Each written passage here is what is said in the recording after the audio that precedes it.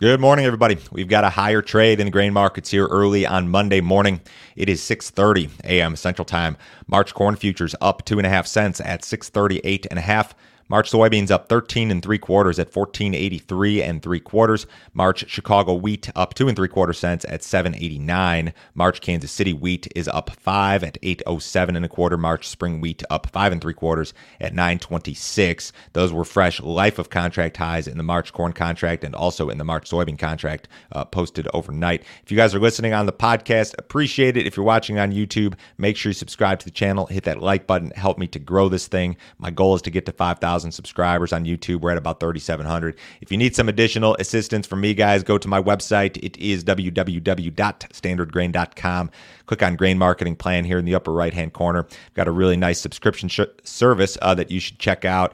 My morning email, all of my subscriber-only videos, all of my grain marketing recommendations, cash recommendations generally, but I do talk about options and other things along those lines. I did a subscriber-only video last week regarding the month of February, and in February, of course, we set our spring insurance guarantees for corn and soybeans. So I talked about what typically happens during the month of February in regard to December corn futures, November soybean futures. I discussed some of the conspiracy theories that are out there regarding, hey, the government wants to press prices lower during the insurance period, or the market knows we're pricing insurance and they want to sell this thing off. I kind of ran through and kind of debunked some of that stuff. So if you have interest in that, guys, it's just one of the many, many topics I cover in these videos. Large money managers continue to build length in the corn and soybean markets. Funds have been very aggressive buyers here. CFTC says that the funds were net buyers of 41,000 contracts of corn in the week ending January 25th, which put them up to a net long of 360,000 as of last Tuesday. That net long was probably closer to 380,000 at Friday's close. That is considered, in my view, to be an extreme net long position historically. Newsletter subscribers, you guys have my fund tracker charts this morning. I send out the fund tracker charts every Monday morning. They go back and run through all the history of what the funds have done in these markets historically. In the soybean market, funds were net buyers, about 10,000 contracts in the week ending last Tuesday. They were net long 108,000, but were very aggressive buyers late in the week. I think they were estimated to be net long 137,000 contracts at Friday's close.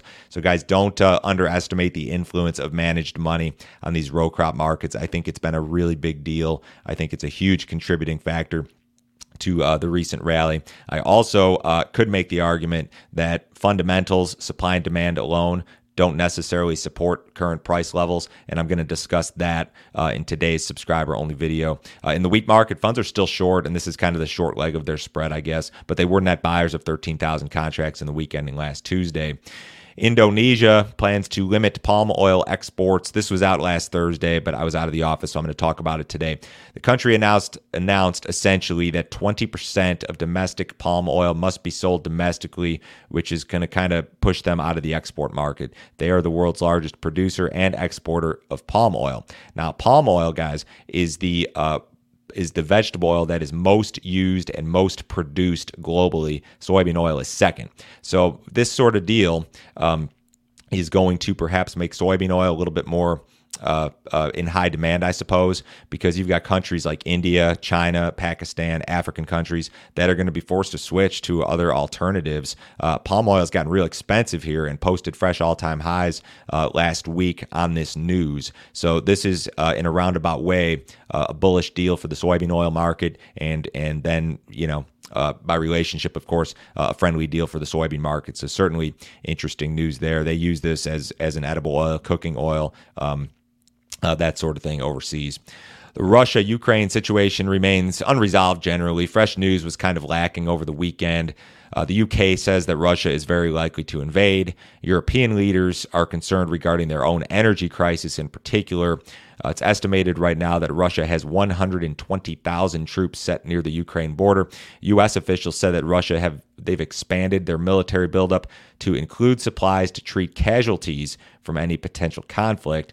Moscow continues to essentially deny any plan to invade, but continues to seek clarification from NATO regarding a number of issues. So this is an ongoing deal. We continue to watch it in regard to our grain markets because the Black Sea, Russia, and Ukraine are the world's biggest hub for wheat exports, and Ukraine's become a big corn exporter as well.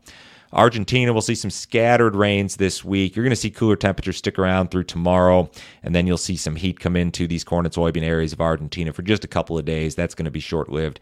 And then generally scattered rains for Argentina, corn and soybean country. It's kind of a mixed bag. So in regard to, South Brazil guys, Paraguay, I think the general opinion right now is that, the damage is done. It's just a question of figuring out how bad it is. Argentina still has time in regard to later planted corn, soybeans. If the weather pattern continues to be cooler and trends toward wetter, that would certainly be a positive for the crops and maybe a negative for the markets. But again, I think there's other things going on in these markets, especially in regard to outside money. We did see some flash sales on Friday. USDA reported old crop soybean sales to Mexico and also to an unknown destination. So Mexico bought 5 million bushels of U.S. beans for delivery during the current marketing year. An unknown bought about 9 million bushels for the current marketing year. And then China bought about 10 million bushels of new crop beans for delivery 22-23. The old crop sales were a little bit surprising, I guess, considering that Brazil's coming online and will be competitive. But there were some rumors prior to these announcements regarding some additional export business, so not a huge surprise. U.S. stock market is likely to have its worst January since 2016. Through Friday's close, the S&P was down 7% on the month. The Dow Jones was down almost 5%, or about 1,600 points on the month. In general, I think the market is still adjusting to forthcoming policy changes from the Fed. We're looking for that first rate hike in March.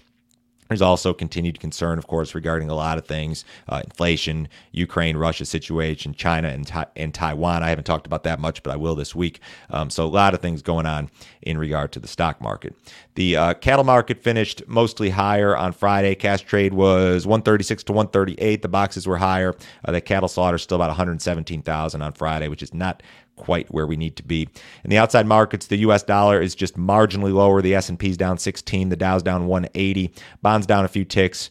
Precious metals higher. Crude oil is up 57 cents in the March WTI at 87.39. Have a great day, guys. I will talk to you same time tomorrow.